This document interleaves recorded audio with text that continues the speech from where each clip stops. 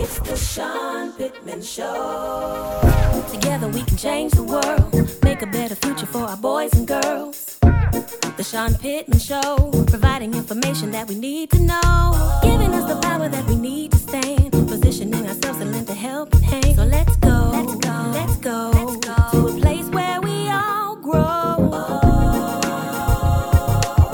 It's the Sean Pittman Show. It's the Sean Pittman Show on 96.1 Jams, where we talk about politics, sports, entertainment, and business. Here is your host, Sean Pittman. Good morning. Good morning. Welcome to the show. Hope everybody is doing okay. And y'all, what a week. Man, what a week.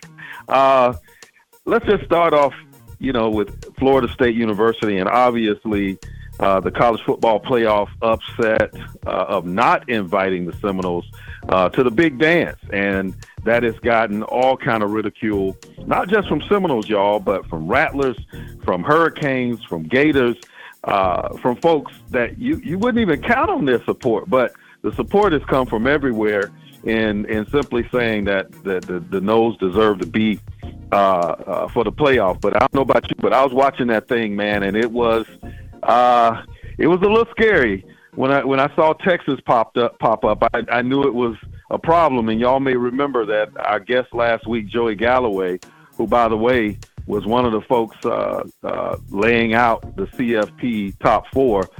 He sort of gave us a hint that even if Florida State won against Louisville, that the Seminoles might not make it, basically for no other reason than the question of quarterback and offense. But listen, man, to the Seminoles, congratulations. Y'all are number one in our books. So moving on, we do need to congratulate the soccer team, though, because those ladies continue to win national championships. And so we want to, on a positive note, send a shout out to that soccer team and say congratulations for yet another title. We got to try to get all of them on the show one day because those girls are amazing. But I got to tell you, y'all, as we dive into the latest highlights of an exceptional year, we have to talk about the Florida A&M Rattlers, the football team. The excitement and the achievements just keep piling up, y'all. The Rattlers secured their spot in the Celebration Bowl, which will be held on December 16th, following a historic win in the SWAC championship. This victory not only marks FAMU's first SWAC title, but also a significant milestone for our distinguished guest today, y'all. And joining us is the man behind the coaching brilliance, y'all, the architect, I would like to call him, of FAMU's football phenomenal success. And don't leave this out, the SWAC Coach of the Year. Y'all, I'm talking about head coach Willie Simmons, great friend of the show. Coach Simmons, how you doing, man? Man, Sean, I'm doing well. Great to be on with you guys. Man, congratulations, Coach, on an extraordinary season for you and the Rattlers. How does it feel to lead Florida A&M to its best season since 1998 and securing 11 wins, a conference championship, and, hey, now a spot in the Celebration Bowl? How does that feel? Well, it feels great. It's an amazing accomplishment for this program. This group of guys, this university and this alumni base, this fan base, they've been rocking with us since 2018 when we got here, and the overwhelming support that we've received. We're just glad to finally be able to give it back in the form of a championship and Celebration Bowl berth. And it's been a magical year, and hopefully we can keep this thing going one more week. Yeah, right. Listen, man, the defense in Tallahassee has been exceptional. Everybody was talking about Florida State's defense and how they kept the Noles in that game, that Louisville game. I mean, but for them, who knows what would have happened in keeping that team from their frequent and weekly 33, 36 points that they're used to scoring. But the Rattlers defense has been exceptional this season as well, ranking in the top 25 in 12 categories. Coach, what do you attribute the defensive success of the Rattlers, and how has it played a pivotal role in the team's achievements? Well, I can't talk about the defense without giving a huge shout out and kudos to our head coach of the defense, Ryan Smith. Smitty Rock, as we call him, has been with Smitty Rock. I like that. Been with me since 2018. Started out as a linebackers coach and was promoted to defensive coordinator in the 21 season. And since then, we've been 10th nationally, 5th nationally, and now this year, second nationally as of today, in total defense. And like you said, top 10, top 25 in most statistical categories. And so he's the architect.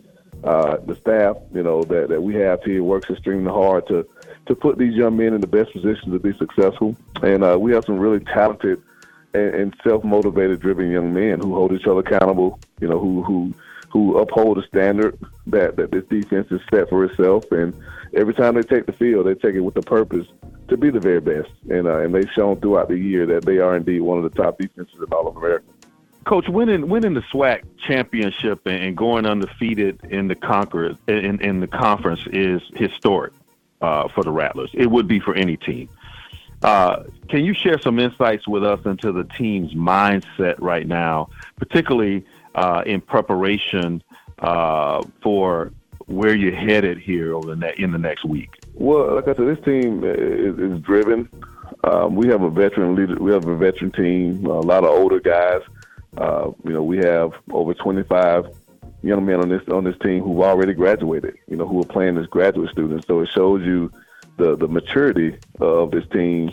And, it's a daily process. These guys really embrace the grind, so to speak. They don't come out complaining about practice. They're excited to hit the field.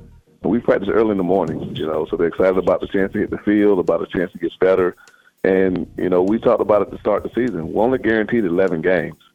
And we'll be blessed to receive a 12th and definitely a 13th. And these guys have put the work in to be able to play a 13th game, which gives us a chance to win an HBCU national championship. So the morale of the team is high. The energy is through the roof.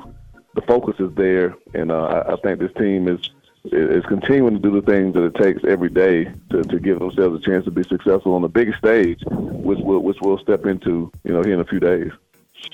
Well, Coach, the upcoming Cricket Celebration Bowl will be played in Atlanta next week at noon. Hoping for great weather. You'll be playing. Won't matter this time because we won't matter this time. That's right. Y'all will be playing Howard University. That's a significant matchup. And I wonder what are the key elements in your mind when you take the Howard team and you take your team. I mean, what do you have to focus on to secure a victory and claim the HBCU Division I National Football Championship title? Well, I'm a firm believer that anytime you're in a championship type of event, whether it's football, basketball, boxing, I'm a huge boxing fan, I think it comes down to which fighter, which team is able to stick to their identity the longest. It's a test of skills. It's a test of philosophies. You got two of the best teams in black college, the two best teams in black college football going toe-to-toe. And so they're not in this place because they're a bad team. They're in this place because they're a really good football team, and we are as well. And so there are things that they do extremely well. There are things that we do extremely well. So which team can do those things extremely well come next Saturday, and which team can try to neutralize those things? And I think that's what it's going to come down to. So obviously, there are always plays here and there that can swing a game. Turnovers are huge in these type of games. Special teams always plays a huge role in championship formats. So for us, it's about doing what we've done all year, aside from one game. The one game that we lost this year, we were very, very poor in the turnover margin. We turned the ball over 5 times against South Florida. And so we can protect the ball. If we can, stop the run on defense and eliminate the big plays, I think we're good enough to play our game and come out of Atlanta with a huge win in FAMU's first national championship, like you said, since 1998. Right. I tell you, you're talking about playing in the dome, and I can only imagine, a player getting to run out of that locker room, man, and getting ready to play for a national championship. Do you find it difficult to keep their minds in the right place in order to execute your plan? Well, obviously that's a daily challenge, and it's not just the championship game. It's really the entire year. You're talking about 18 to 23-year-olds, here in the capital city, where you have close to 80,000 college students. And so you can imagine the temptations and the distractions that are here in the capital city. So we constantly talk to the young men about, the mindset that it takes to be a champion, and the sacrifices that you have to make on a daily basis in the form of, staying up late, hanging out, putting things in your body that aren't conducive to you performing at the highest level. And so we just, the mental approach you have to take is so critical. And this game is no different. We'll be in Atlanta, Georgia, one of the best cities in America for blacks, and we'll be there for 4 days. And so can we stay focused and locked in and keep the main thing the main thing? We're going up there on a business trip to win a national championship. And so the bowl will obviously have some events for us to kick back and have some fun.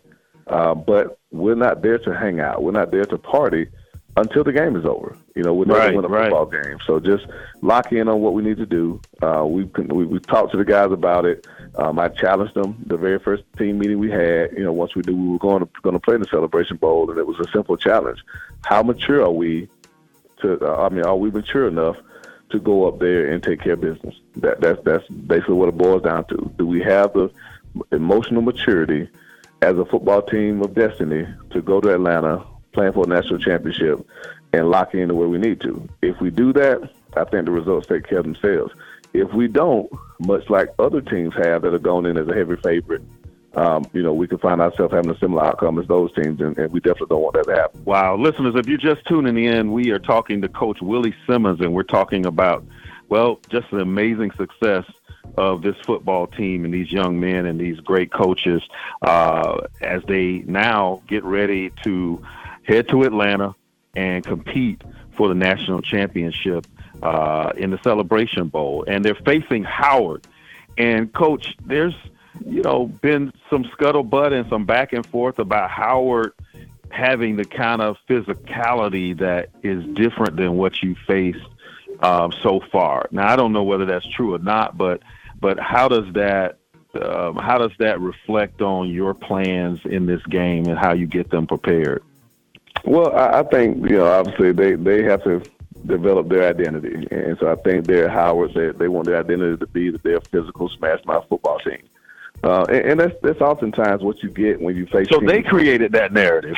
Well, I mean, we hadn't created it, but it's been created somewhere. So I think, obviously whenever you play a team from the North, that's typically what they'll want to pride themselves on. When you play teams from the South, it's typically about how fast we are.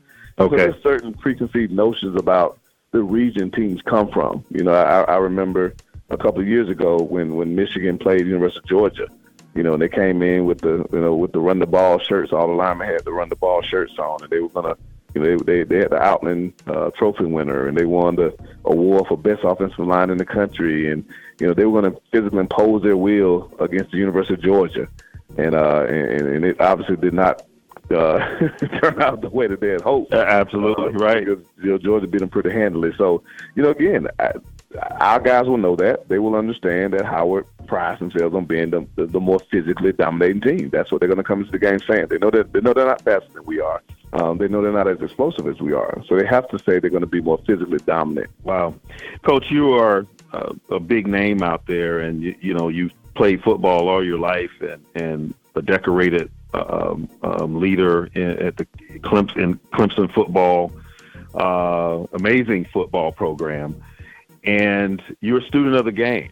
So we come to a time where, similar to back in 2004, when Auburn went undefeated and didn't make it to the playoff, and we had a switch from one way of doing it to the BCS, right? And now we come almost full circle with another team that's undefeated, didn't make the playoff, but we're moving from a 4-team playoff to a 12-team playoff. We've got the transfer portal just exploding right now. NIL we read about something there every day. How do you look at where we are in college football, and are we healthy, or are we needing some I guess some workshops and some new decisions to make sure that the future of football is sustainable? Well, one thing I could say with certainty, I don't think the future of college football is in jeopardy. I think there's too much excitement. It's big. It's even bigger. It's even bigger. I think fan bases are too passionate. So I don't worry about the game itself. I think it's always going to be in a position to profit. I think the challenge that we have, obviously, is trying to create a system that creates competition, that creates parity, that creates a drive to where the excitement can stay where it is. There's no perfect system, right? You look at the old days of the voting, where there was the bowl system and people voted for a champion. So then you had co-champions, and it was just so. At some point, they said, "Hey, we need to have a true national champion." So the BCS was created. Well, then that wasn't perfect. There were some flaws with the BCS, and then they came up with the college football playoff and a 14 playoff. And well, you got 5 power conferences. So how does that look? And so now they've expanded it to 12 starting next year. But you look at this year, where you have a team, like Florida State that's on the outside looking in, and it's never going to be a perfect system, and there's always going to be controversy. And I think that's a part of the game. I don't know if there'll ever be a system that's perfect. The FCS playoffs expanded to 24 teams last year. Well, guess who was one of the teams on the outside looking in last year? Florida A&M. That's right. Florida A&M. That's right. 9-2. 9 Division I wins, 1 FCS loss. FBS loss, and 1 FCS loss, and a selection committee picked teams that had worse records than us. And so even in the 2014 field, there's going to be teams left out. The NCAA basketball tournament has 64 teams. Well, there's always last 4 in, first 4 out. Right? So there's always going to be those bubble teams. So yes, I felt terrible for Florida State. I mean, this is our other hometown team. I have a personal relationship with Coach Novell and Ron Dugans and Coach Hagans and Corey Fuller and a lot of guys on that staff. So I really wanted to see Florida State in the playoffs. I really wanted both teams to have a chance to win national championships. Unfortunately, they didn't get that opportunity because of a system that is flawed. It's not perfect, and but it's just, again, there's no right way to do it. And I hate to be the voice of reason, but had Florida State gotten in, well, we hear the Florida State fans upset right now, rightfully so. They have every right to feel disrespected, and I share those sentiments. But had they got in and Alabama had not gotten in, I mean, you got a whole bunch of Bama fans saying we won the SEC, the quote unquote best conference in America, and we didn't get into the playoffs. If Texas doesn't get in, they're saying, well, we beat Alabama, and Alabama gets in and we don't. I mean, so any fan base, any scenario, there wasn't a scenario on the other side. That wasn't going to be in a situation where a deserving team would get left out. And so I really hate it, for Florida State. I really, it's just a situation. I felt that, and not on that scale, obviously, because the college football playoff is such a huge financial gain to the university and to the conference. I mean, to this state. I mean, we all wanted a representative of this state, obviously. But again, because of just the human element of it, which will always be the case, I think we're going to always find ourselves having this conversation at the end of the year, and so they're trying to get it right. Expanding it to 12 will help situations like this, so we won't have a situation anymore where I believe a conference champion will be left out, the undefeated team will be left out, but there will be some group of 5 team that has a phenomenal season that's left out of it because their strength of schedule is not good enough. There will be some Power 5 team that's maybe lost 2 games or 3 games to ranked teams, maybe number 1 or number 4, number 5. And they get left out because they have 3 losses, so it's always going to be teams that on paper their resume can support it, but also you can understand, why somebody went in another direction. So it's definitely a talking piece. It's definitely going to affect the fan base tremendously. In this case, it's affected ours because we are Florida State fans here in this area. And I hate it for these young men because they deserve it. It's hard to go undefeated. It's increasingly difficult to go undefeated. It doesn't happen very often in college football. And then when you have a situation where you don't get it because of an injury, because that's the only justification, as we all know. Yeah, it's the only one they use. Yeah, absolutely. And so you hate it because it's the starting quarterback. It's a Heisman Trophy candidate. It's the ACC Player of the Year. A guy who has such a profound impact on this team's production. He has a freakish injury in a game that's not a conference game. It's really just a terrible, terrible, string of bad luck, so to speak. And, but, hey, we took our disappointment last year and we used it as fuel for this year.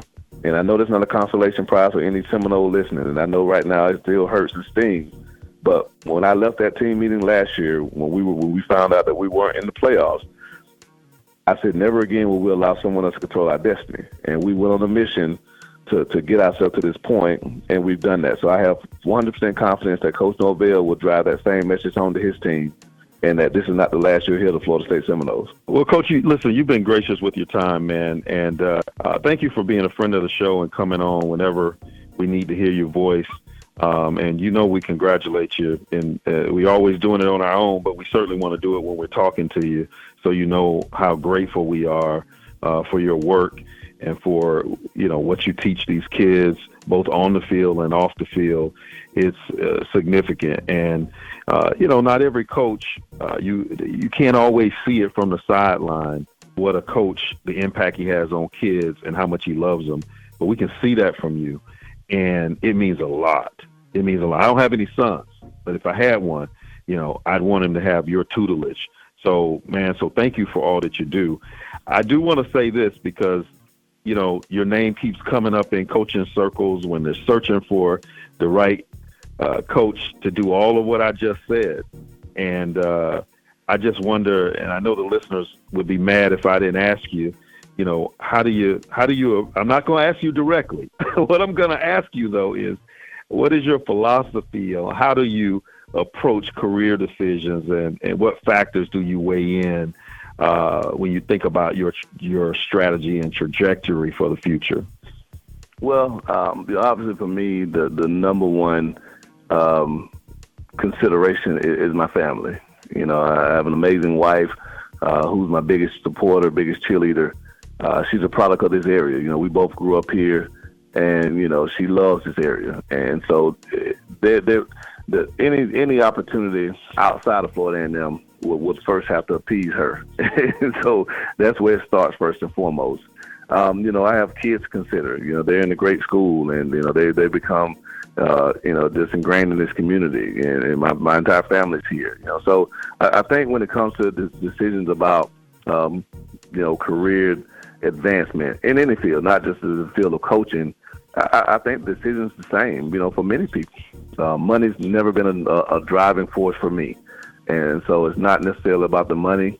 To me, it's about the opportunity to make a difference. I love being the head coach at FAMU. I love this community. I love these young men that I get the honor to coach every single day.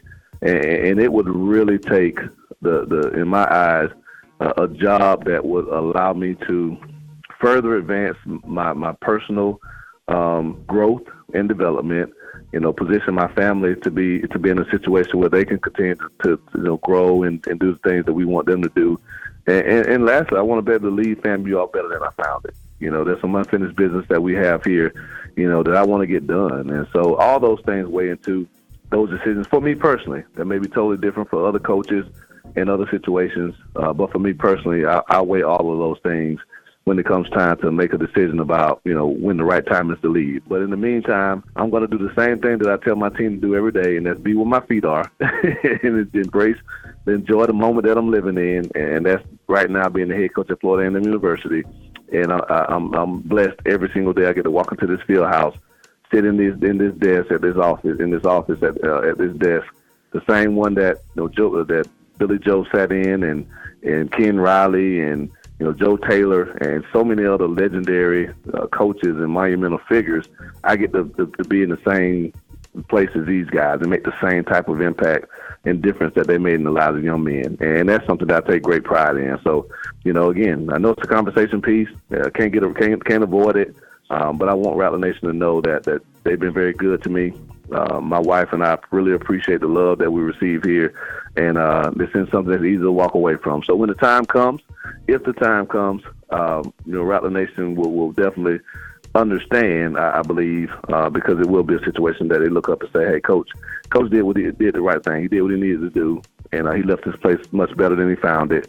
And it can continue to grow because the success of FAMU isn't tied to Willie Simmons. The success of FAMU is tied to all of us doing what needs to be done to keep it flourishing. And this program will continue to move on whenever the good Lord moves me somewhere else, whether it be through retirement, through me taking another job, or through FAMU getting tired of me and running me out of here.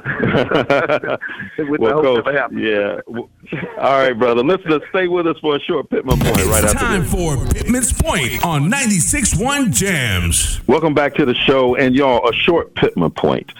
Simply, the Pittman Point today, in the words of the Jackson 5, is give love on Christmas Day. There's no greater gift than to give love. This Sunday, y'all, December 10th, guess what? That's today. We have an opportunity to make a meaningful difference in the lives of children here in Leon County, Florida. Join us, many of us, at the 12th Annual Christmas Party and Toy Drive. It's hosted by a friend and former guest of the show, Leon County School Board member Daryl Jones. It'll be held at the Moon here in Tallahassee, and it begins at 5 p.m. today. Bring an unwrapped children's gift to help us ensure that every child in Leon County receives a Christmas gift. Let's redirect our energy in a positive way. Have some fun with music and entertainment from Tallahassee Nights Live. Tallahassee Nights Live, y'all. And let's embrace the true meaning of the season. This has been the Sean Pittman Show, and we'll see you at the Moon, and we'll see you here on the show in 7. This is the Sean Pittman Show on 96.1 Jams, Tallahassee's big station. We got this.